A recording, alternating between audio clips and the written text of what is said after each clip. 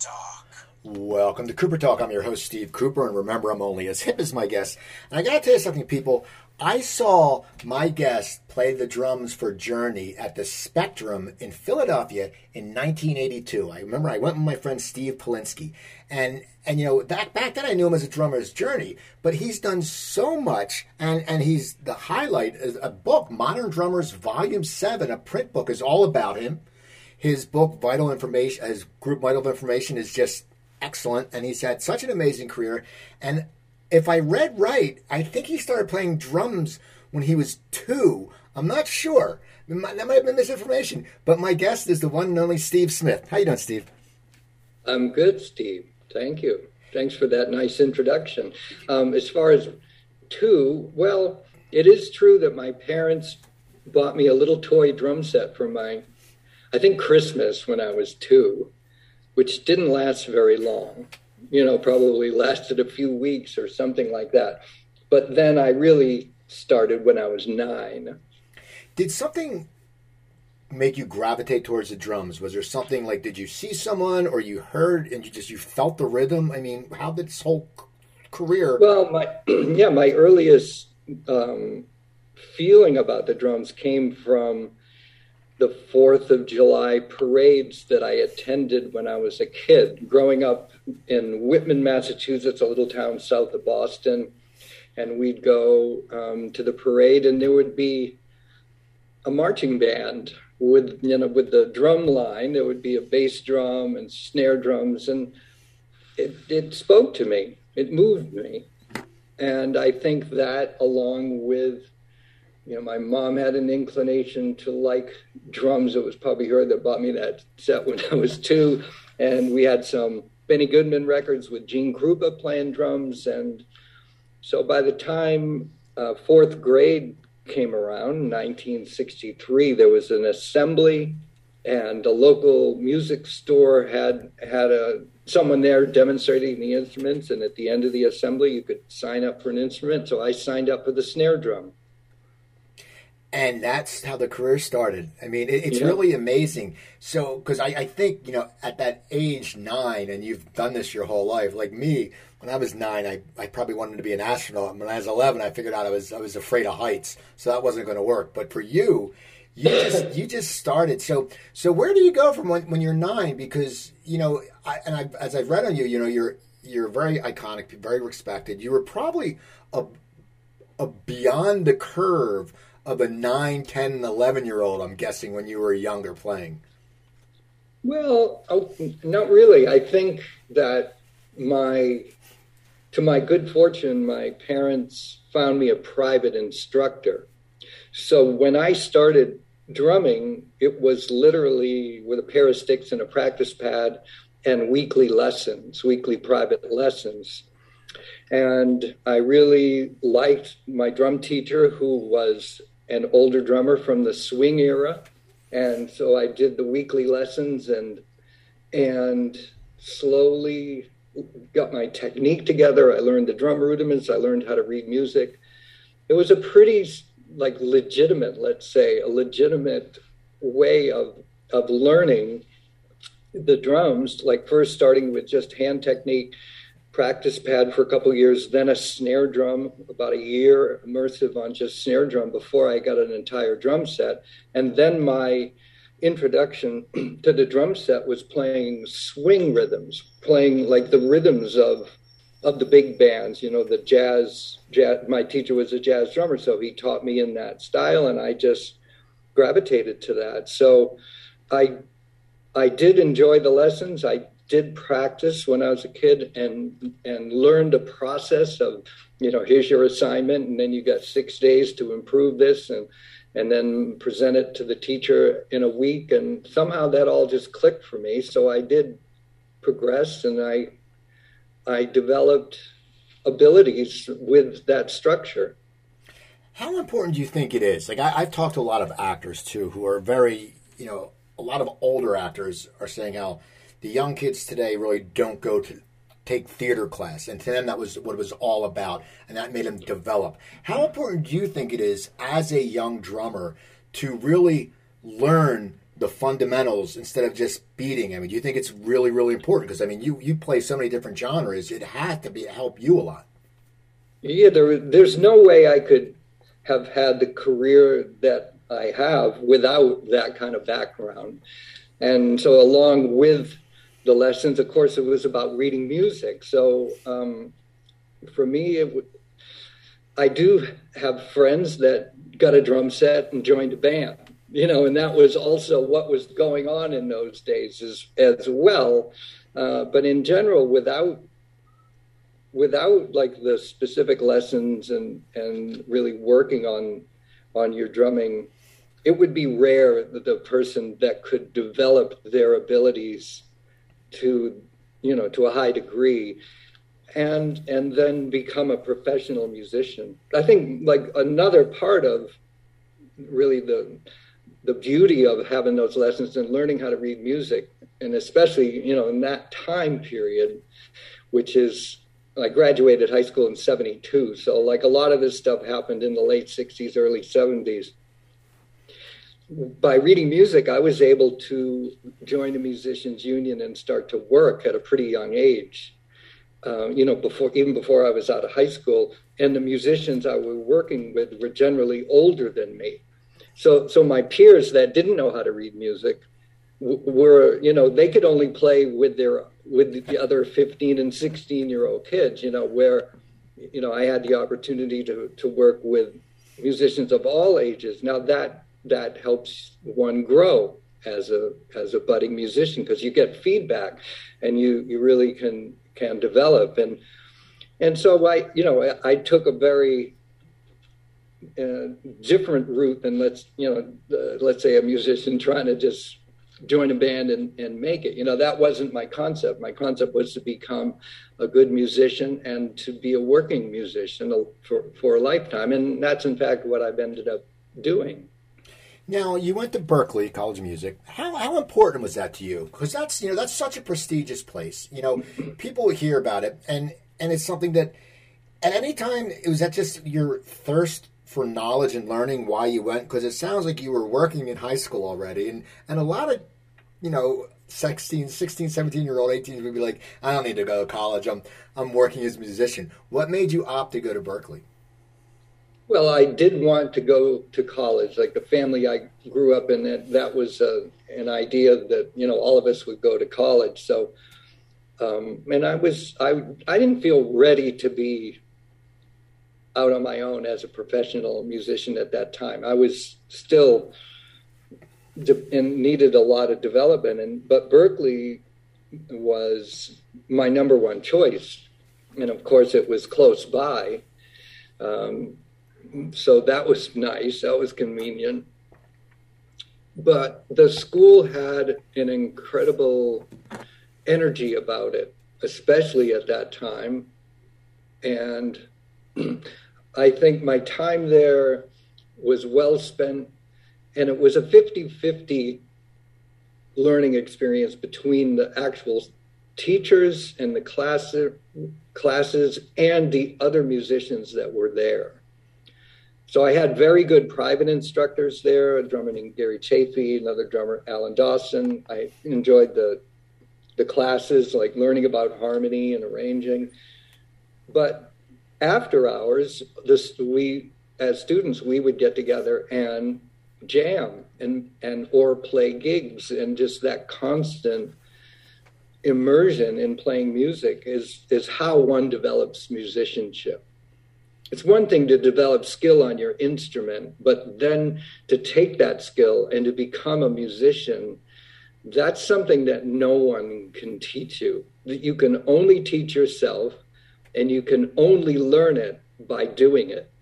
And so that was really the beauty of going to Berklee, is the peer group that I was with, a very motivated, high-level peer group. Some of the best young musicians from around the world were gathering there. And in those years, there wasn't much choice when it came to jazz education.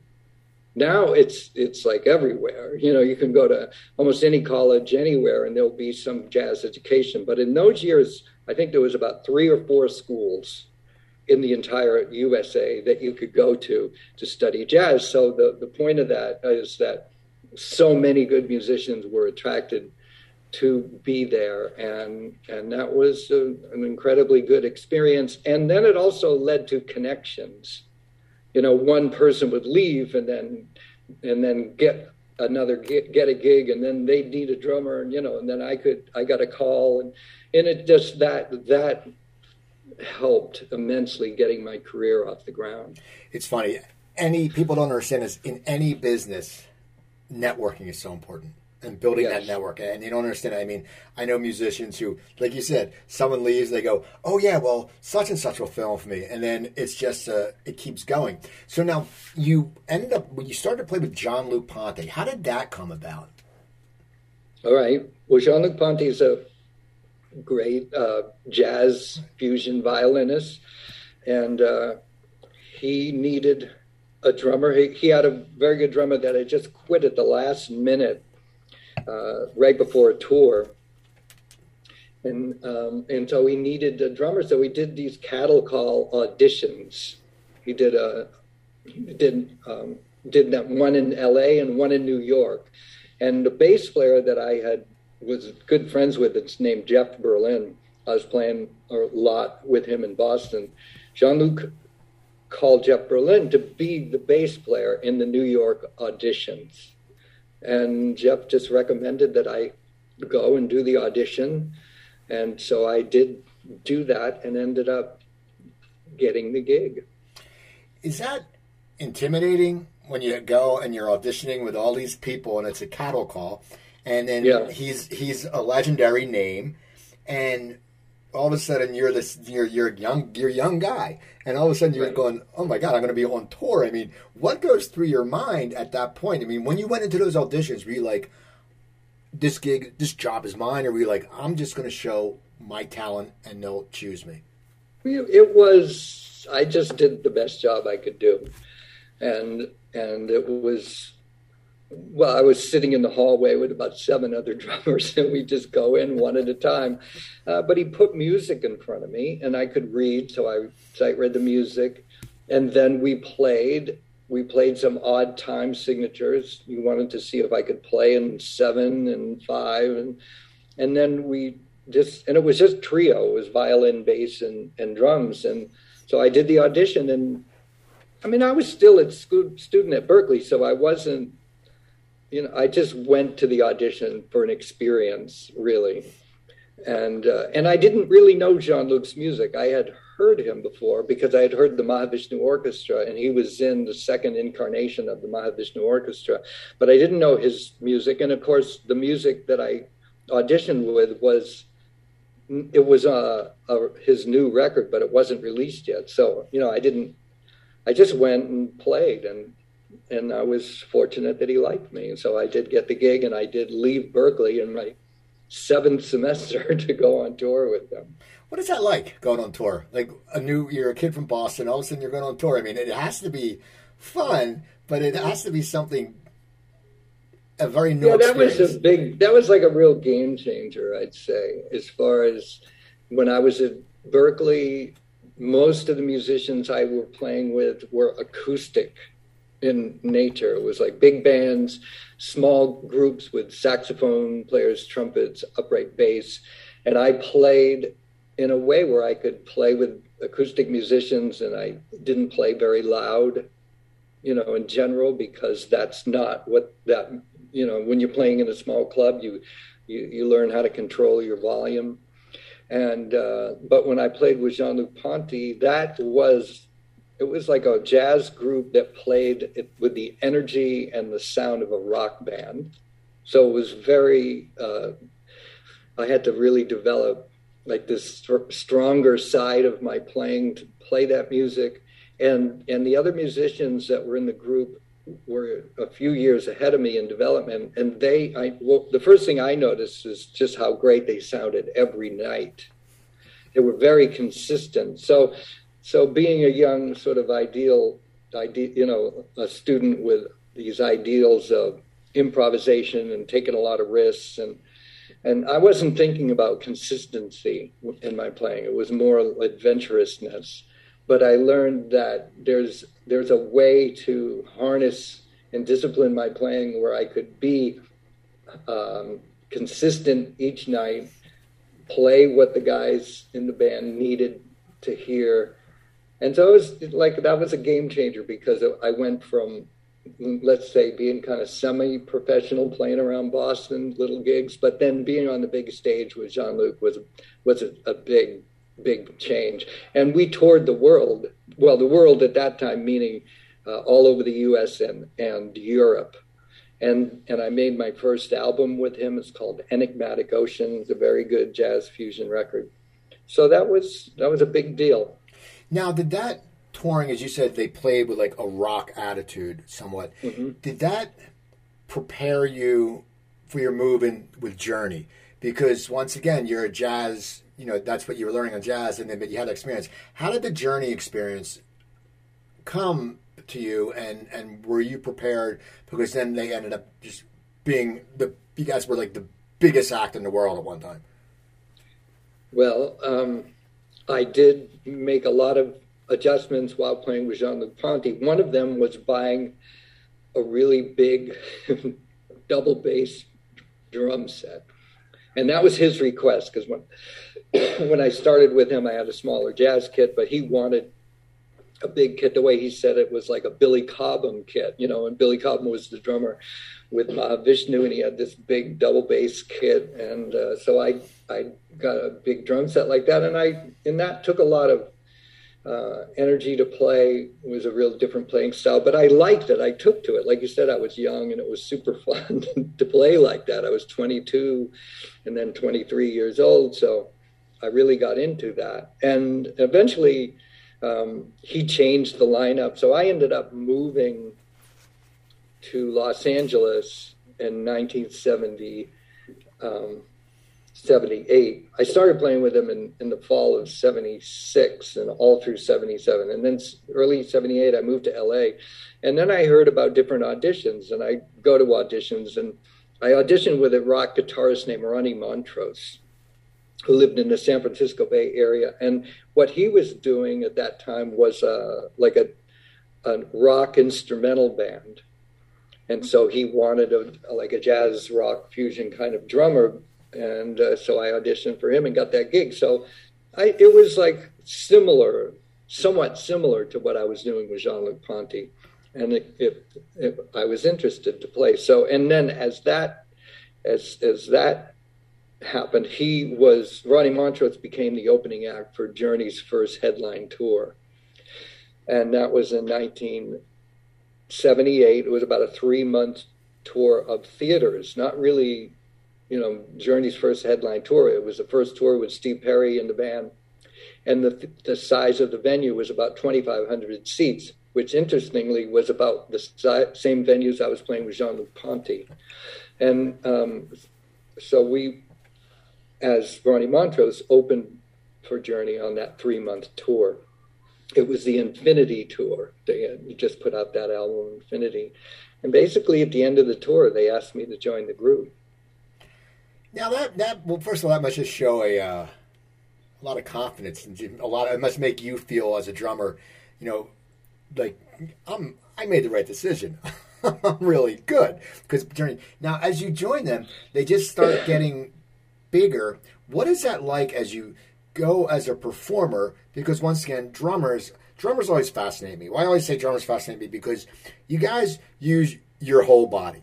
You use your feet, your arms. I mean, guitarists are great, but you guys sit there, and I always feel like you guys have a intellectual level because you're using your whole brain. I mean, it's coordination. But what's it like? Because people do focus on the drummers when you're with Journey, and you're going from 2,500 seaters and going bigger and bigger and bigger. How does not your style, because you're a trained drummer, how does your showmanship change? Like, do you sit there and all of a sudden say, okay, now I really have to play bigger than life because I am the drummer? And I always say the drummers and a bassist are like in baseball, the second baseman and the shortstop. Without them, everything goes through and nothing happens. So what was that like for you? What kind of learning experience was that? Well, I did have to adjust my drumming a lot to make the music in that band work. So you have to, think that the situations I was in before were instrumental. So in an instrumental situation, there's a lot more room for improvisation and for people playing. Now with Journey, it was like a vocal-oriented rock pop band. And I had worked very little with singers, and the singers that I had played with in Boston were sometimes they weren't even pro singers. It would be the saxophone player would just sing a song or whatever, So I had never worked with a really great singer, so I had no idea really how to support a vocalist.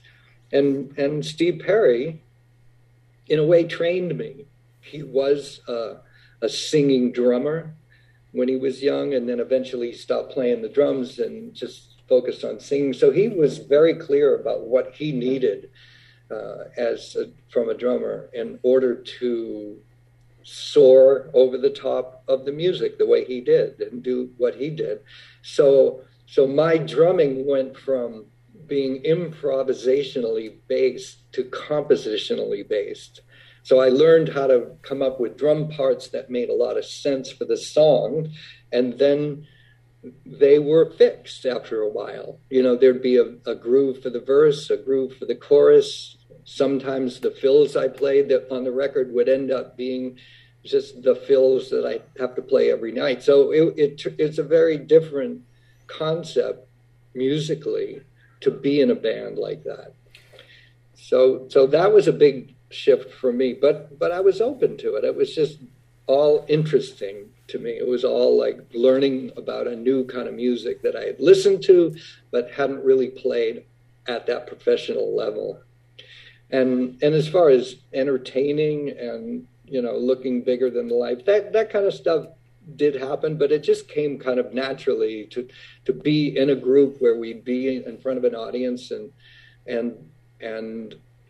it occurred naturally is the only way I can put it, because we did go from 2,500 seaters to then 10,000 to 15 to 20,000, even up to in the early 80s into like the 60, 70, 90,000 people sometimes in these large outdoor stadiums. So it happened in a way that was kind of organic and just everything developed step by step. So I don't know. I acclimated to it somehow.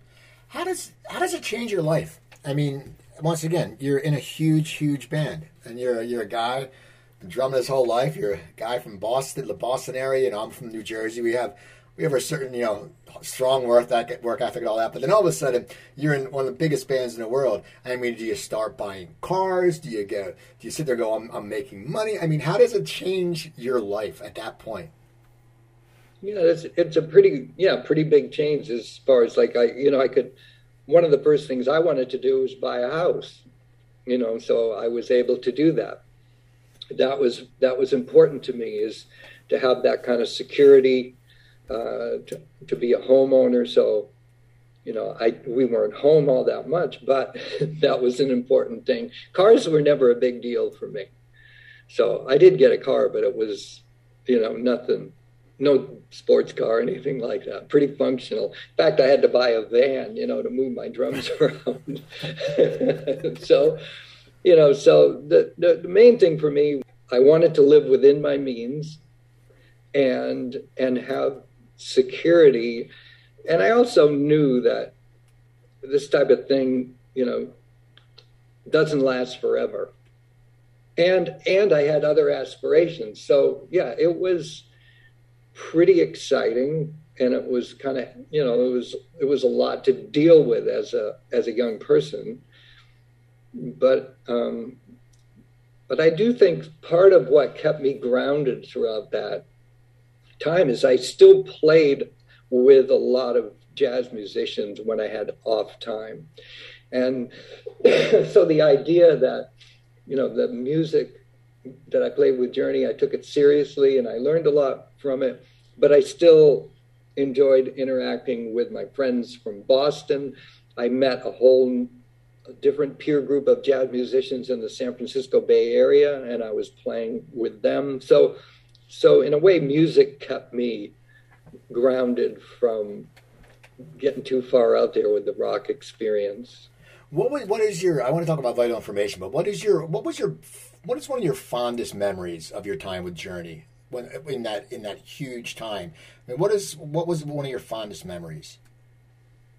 Oh, I don't know. There's so many. I mean, one thing that comes to mind was actually kind of interesting and humbling is that we opened for the Rolling Stones on a few dates. And it was at a time when we were starting to get very popular. I think it was in 81. The Escape album had just come out, and Bill Graham put together a lot of. He put together a Rolling Stones tour, and he had Prince open some shows. He had us open shows, and so I think we were feeling like we're doing pretty good. But then we ended up opening for the Stones, and there was just something about opening for the Stones and witnessing where they were at. It was humbling, because as big as we thought we were, they just had this other. They occupied a different space that was so above where we were at in popularity that it was pretty humbling. And the Rolling Stones audience, in fact, didn't really want to hear us, so they gave us a hard time. Like at JFK Stadium, It was like, I was at the JFK show, but the problem with because it was George Thorogood, then it was you. Were you there? Yes, for the Stones. It was JFK. It was right. George Thorogood, then you guys. Yeah. But the one problem with that show was it was just so damn hot. It was one of those unexpected hots, and I think everyone was just getting ornery. And back then, I remember when we went to the show, I went with two high school buddies. They opened up, it was like 7 in the morning, and back then people could take alcohol in the concert. It wasn't like $18 a beer. So people all just ran in and sat. But I enjoyed it, just so you know, because I loved your music. So it was good for me, but I still remember it was such a hot day, because I saw you there and I saw you at the Spectrum. So and we had a couple more shows with them. So we learned, like, just keep it short, keep the set short, and play the hits, and then get off the stage.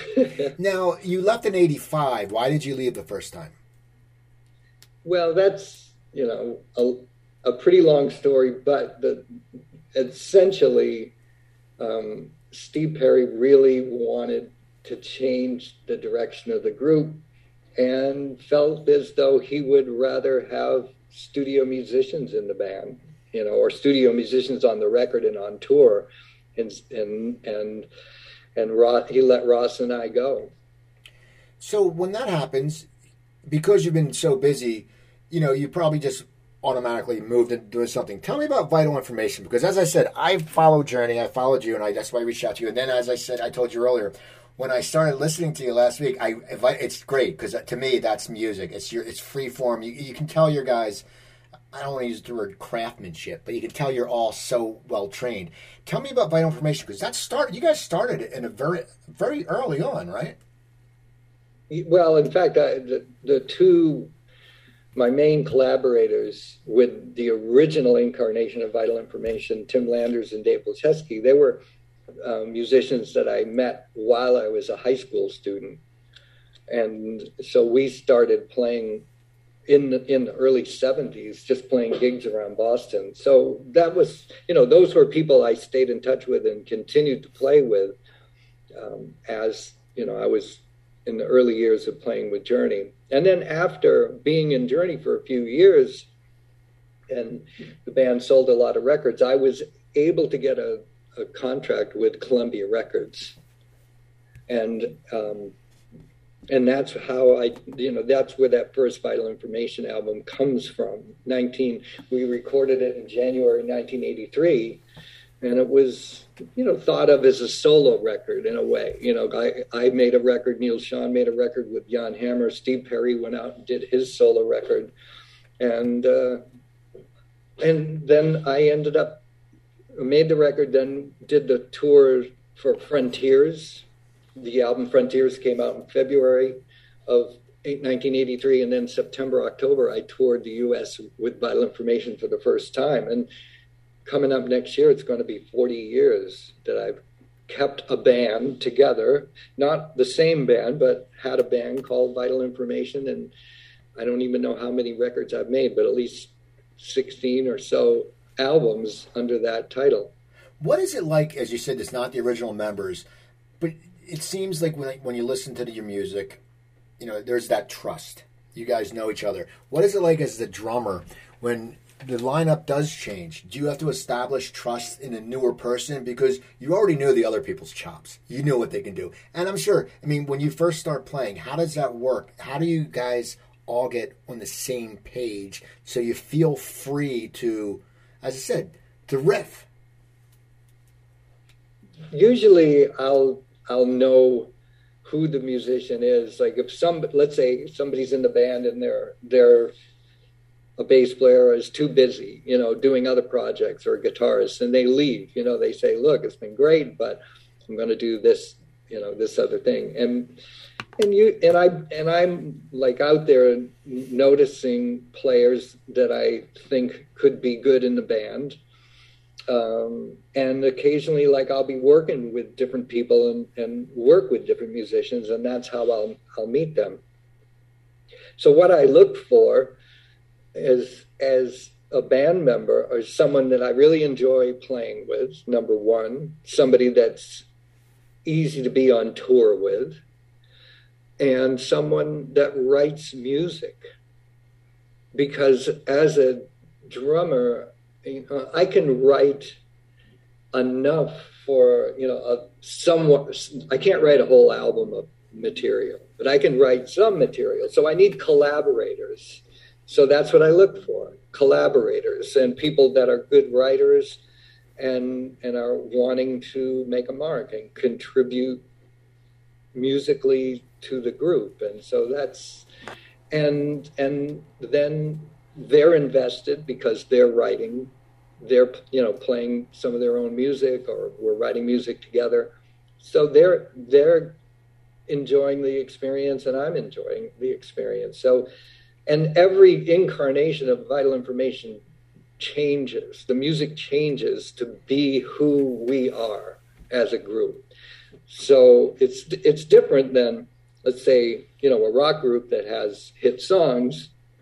We don't have any hit songs. We make music, and it changes year to year what that music is, and the people that come to hear us play music, not to hear particular songs per se, but to hear just a very good musical experience.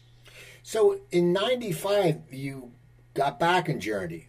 How'd that happen? Was that something that you wanted to do, or it seemed like, because you seem like you really dig, as I said, you really dig just the riffing.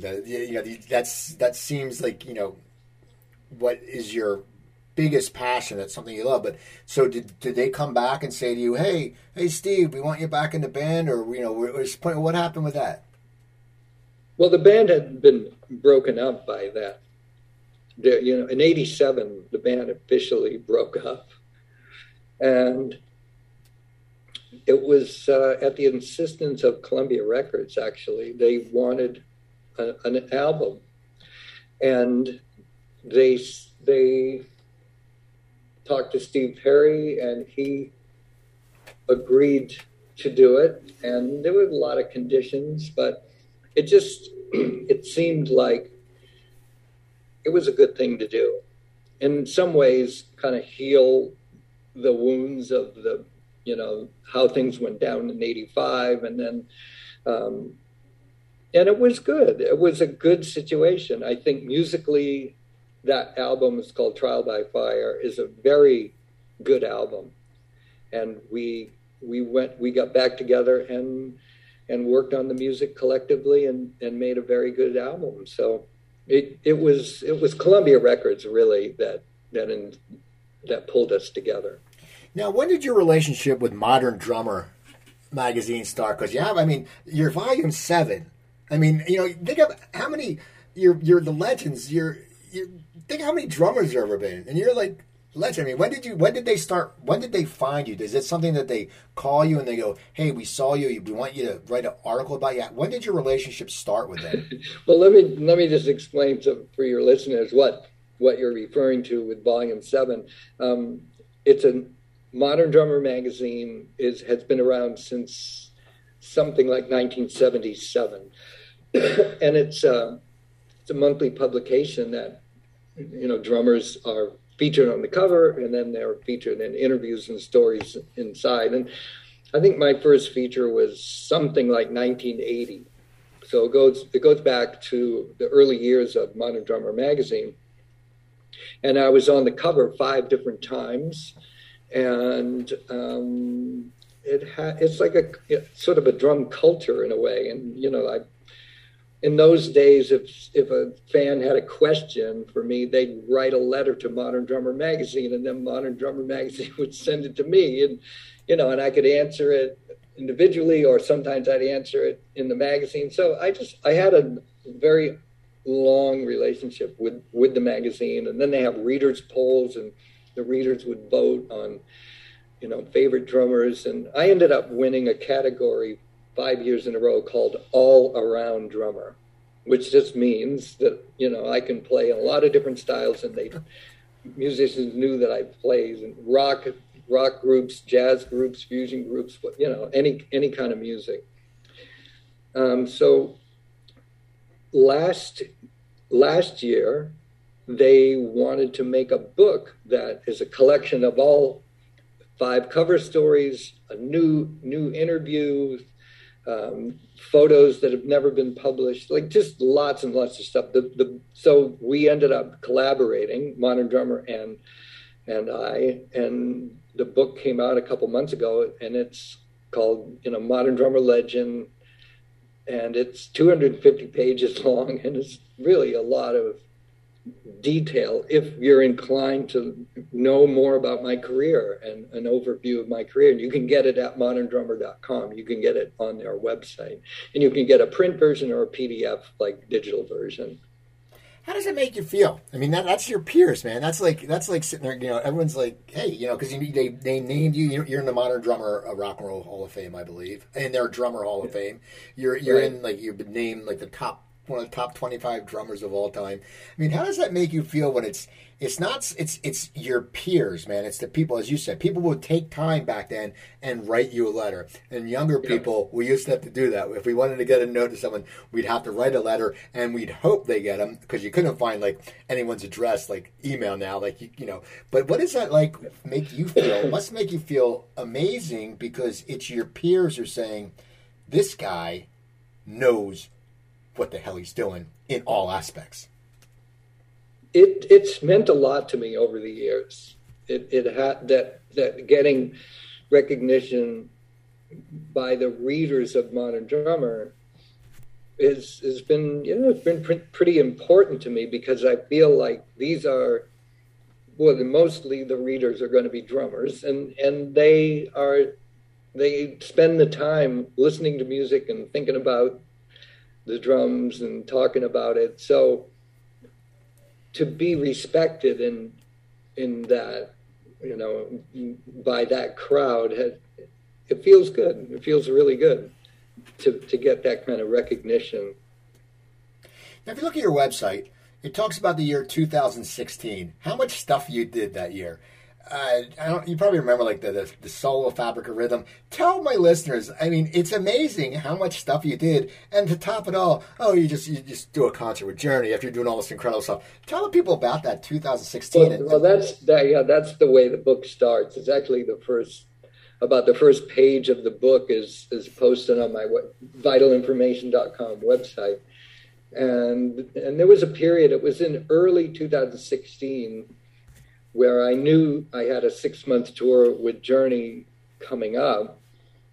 So I wanted to do a solo album, like literally a drum solo album, 14 solo drum set pieces. So I booked studio time, and I did that, which took about a week, maybe 2 weeks, the whole thing, to record it and mix it. And then I wanted to do a new Vital Information album, so I booked studio time, and we wrote music, and I made a Vital Information album. There's a band that I've worked with since 1986 off and on called Steps Ahead, very high-level jazz group. And we made an album with the WDR Big Band. It's a German radio big band. And so I went to Cologne, Germany, and recorded an album with the members of Steps Ahead and an entire big band. And then I played at Birdland Jazz Club for a week with my organ trio, because I have another one of my groups is an organ trio called the Groove Blue Organ Trio. And then I played my first gig with Journey after about, I don't know how many years of not touring with them, over 30 years. And it was at Madison Square Garden. So, it was a pretty busy, like 2 or 3 months there. What was it like playing with them at that time when they had a new singer? Was that something different? I mean, was that for you because you've known Steven and it's the frontman? I always had said, I mean, I saw Journey, as I said, at the Spectrum. I saw Journey with Steven. To me, I wouldn't. It's different. It's just I'm a old school realist. I'm like, it's not the same as But what was it like for you as a drummer? Sit there and look and go, holy crap! There's a different guy up there. Right.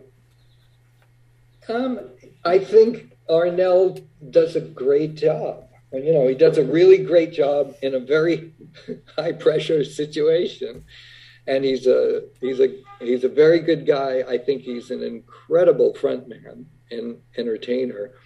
So it was very interesting to play that music with essentially that original lineup, but with him, with Arnel, and I think he does a great job. So I was happy to work with him and to support him, because that's what I do as a drummer. I'm supporting the singer. I'm playing the music and giving him that kind of support that he needs. So, yeah, it was interesting and rewarding. Now, did it mean a lot to you when you were inducted into the Rock and Roll Hall of Fame? Because once again, I mean, you're already in the Drummer Hall of Fame, which for a drummer, I'd be like, yeah, you know what? I'd rather be in the Drummer Hall of Fame because that's the thing. But what was it like getting inducted to the Rock and Roll Hall of Fame? Yeah, in fact, you're right. It was like a little more interesting for me to be in the Drummer Hall of Fame. But I didn't have expectations of being in the Rock and Roll Hall of Fame. And in fact, when it came up, I didn't really know what to make of it. Because I didn't know anything about it. But it was an interesting event to be a part of. And once I was there at the event and we were witnessing the other bands being inducted and hearing the other groups playing, it was pretty exciting. It was the same night that we were inducted. It was Electric Light Orchestra, Joan Baez, and Yes, and Pearl Jam. So it was very cool. And I feel like the main people that it speaks to are the fans.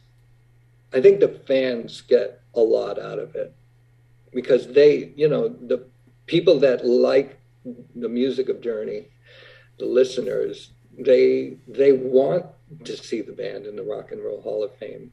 So it was interesting and it was fun for me.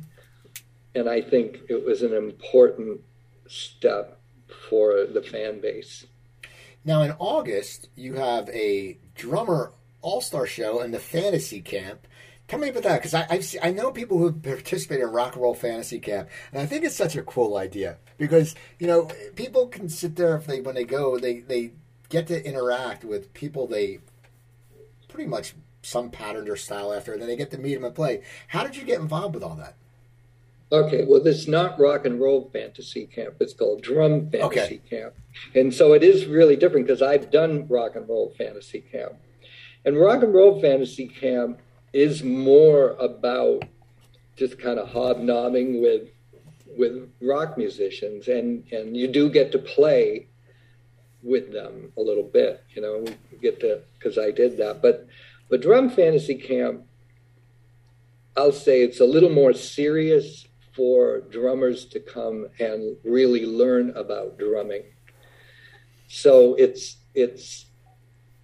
open to all ages and all levels come to Drum Fantasy Camp.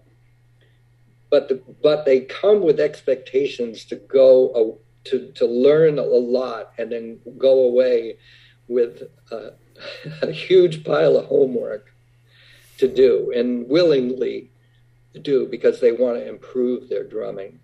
So it's a very different experience in Rock and Roll Fantasy Camp. And I've done this Drum Fantasy Camp. It's been going on for about 12 years. And not that I do it every year, but I do it most years. If I can make it, I'll do it, because it's really fun. And you mentioned there's other drummers. There's Simon Phillips, who's a great drummer, Dave Weckl, and Mark Juliana. So every year there's a slightly different lineup, and in the camaraderie of us hanging out and with the students that come, and it's approximately 60 or more people come, and it's a 5-day event. So it's a lot happens. It's very exciting. Now, you said you lived in LA for a little bit, right? Yeah, just for a few months. Did you ever get to play at the Baked Potato? Because they used to have jam nights. I was just wondering, it used to be where a lot of guys would play there. It was on Ventura. I don't think I ever played the Baked Potato. I did go there a few times to see people, but I never played there. Okay, I was just wondering, because I always think, they used to have a jam night for all different really great musicians. Now, I want to ask you, because, and as I said earlier, I talked to some actors, and when you say, do you like comedy better or drama? And they always say, well, if we're acting, we're acting.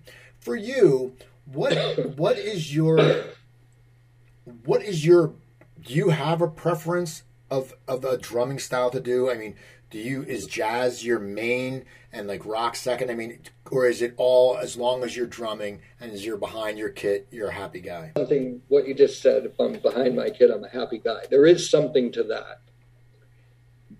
But, given the choice, I prefer playing jazz.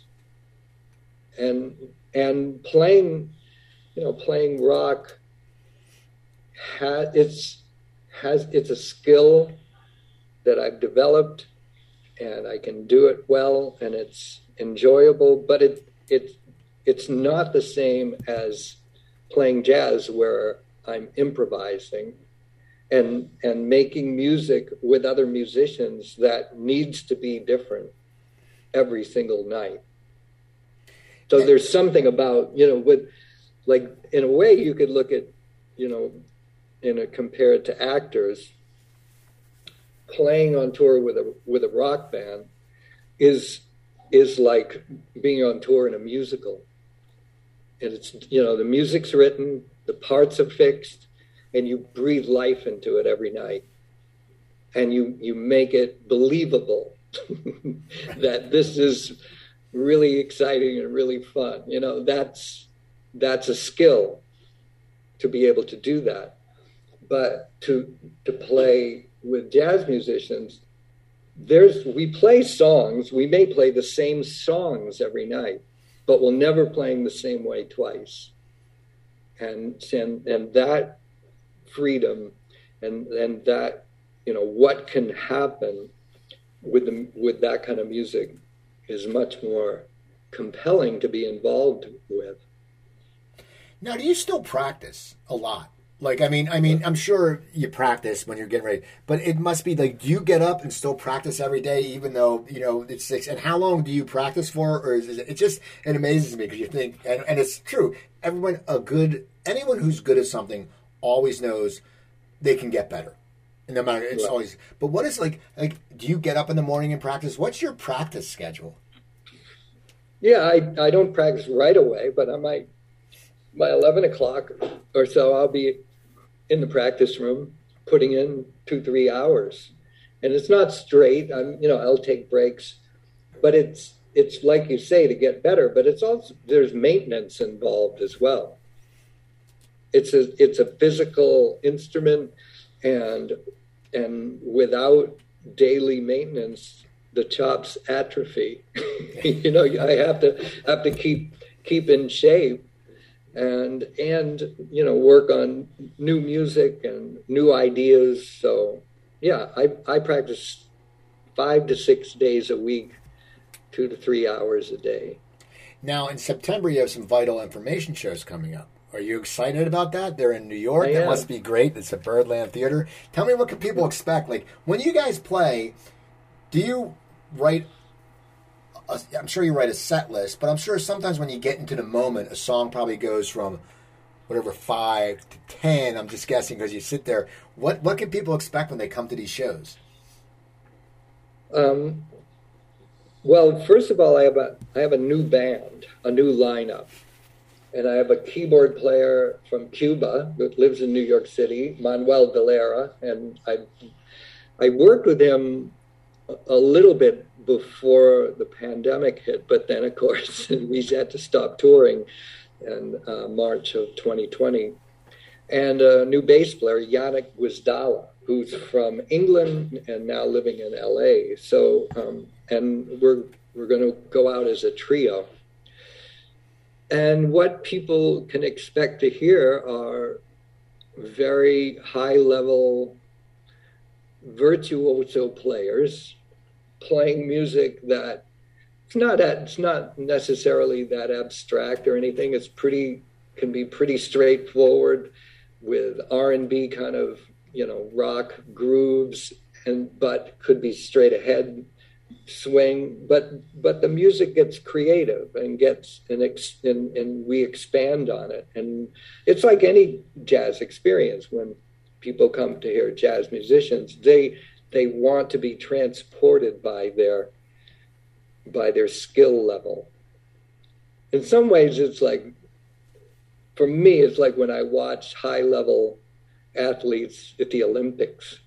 You may not know, the details of what the sport is, but you can't deny when somebody's really good at what they do. And I think that's the draw for me of jazz musicians, is sort of an undeniable command of the instrument and command of music.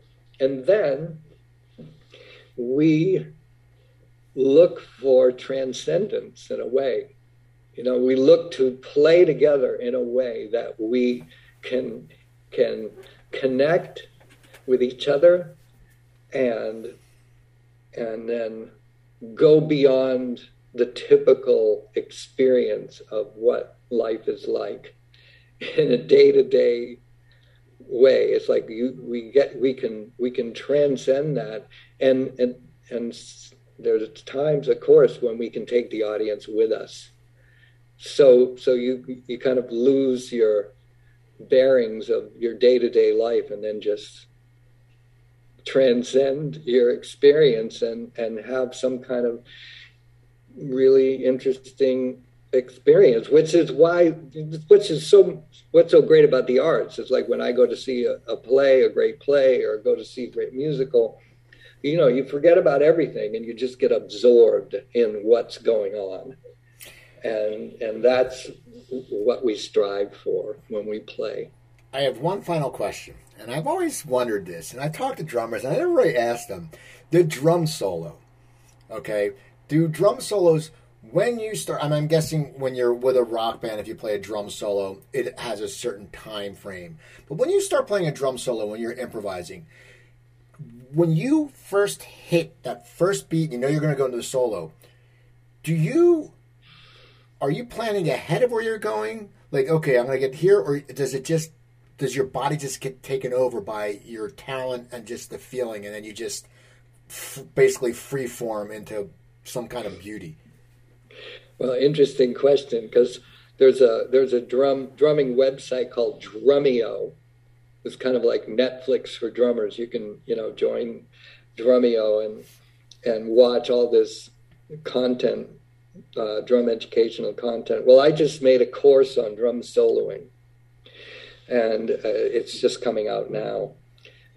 And I like talk about it in general, there's 5 kinds of drum solos that I am familiar with and that I use. And so one type is the drum feature. And that would be like what you said in a rock show. Like, here's a song, and now the drummer's going to take a solo. And that has a certain form to it. Like, you could go all the way to like Neil Peart that played with Rush. Like, he had a drum solo that he wrote and composed ahead of time, and then he would play that same solo exactly note for note at a Rush show each night. Now, in my situation, I have a structure in mind, but I'll play a different solo, but with key points, like a kind of a more or less a structure. So that's one kind of a solo.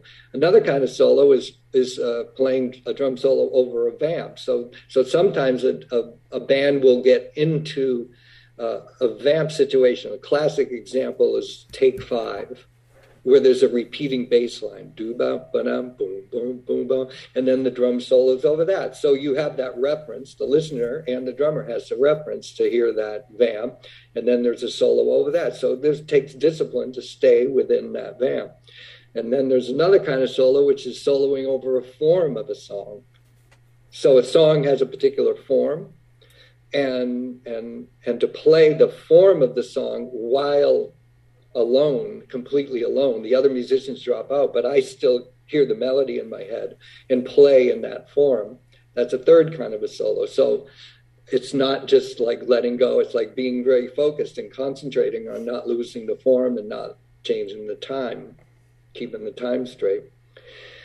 And then there's the kind of solo that's a more avant-garde solo, a free form, like very free and loose kind of solo.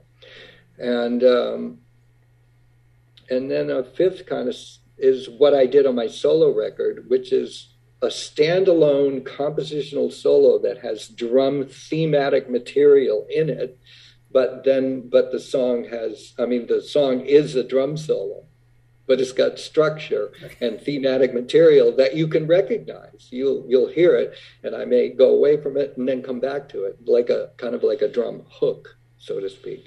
So I get into a lot of detail about that. So all of that can happen in a concert, all of the above. That's awesome. And it's funny because I saw Chicago the other night, and they had a big drum solo, and then they had the percussionists, and they were switching off. And I always wonder, I know it's planned in the song, and theirs looked planned because they were doing it. They of course had to be because they were playing together. But I always wondered. So see that, and now what's that website people can go to? Drumeo. Okay. That's it. Drumeo. Cool. Well, man, I want to thank you for coming on. As I said, I saw you at JFK. I saw you at the Spectrum. I've been listening to Vital Information. Is there anything else you want to promote before we go? You pretty much hit everything. I mean, there is a re-release of the first 4 Vital Information albums. It's called the Complete Columbia Recordings. So this just came out. It's Wounded Bird Records licensed the first 4 Vital Information records from Sony, and you can get it on Amazon or wherever. You can get it on my website, and I'll sign it for you. So vitalinformation.com, you can check that out. Thank you, Steve. Now, people, check that website out. It's a great website. You get a lot of info there, and you can get the link to the Modern Drummer magazine. You can just go to his website. Go to vitalinformation.com. Go to my website, coopertalk.net. You can find over 915 episodes. You can email me at cooper@coopertalk.net. Twitter at CooperTalk, Instagram at CooperTalk1. Remember, I'm Steve Cooper. I'm only as hip as my guests. Don't forget, drink your water, eat your vegetables, take your vitamins, and I'll talk to you guys next time.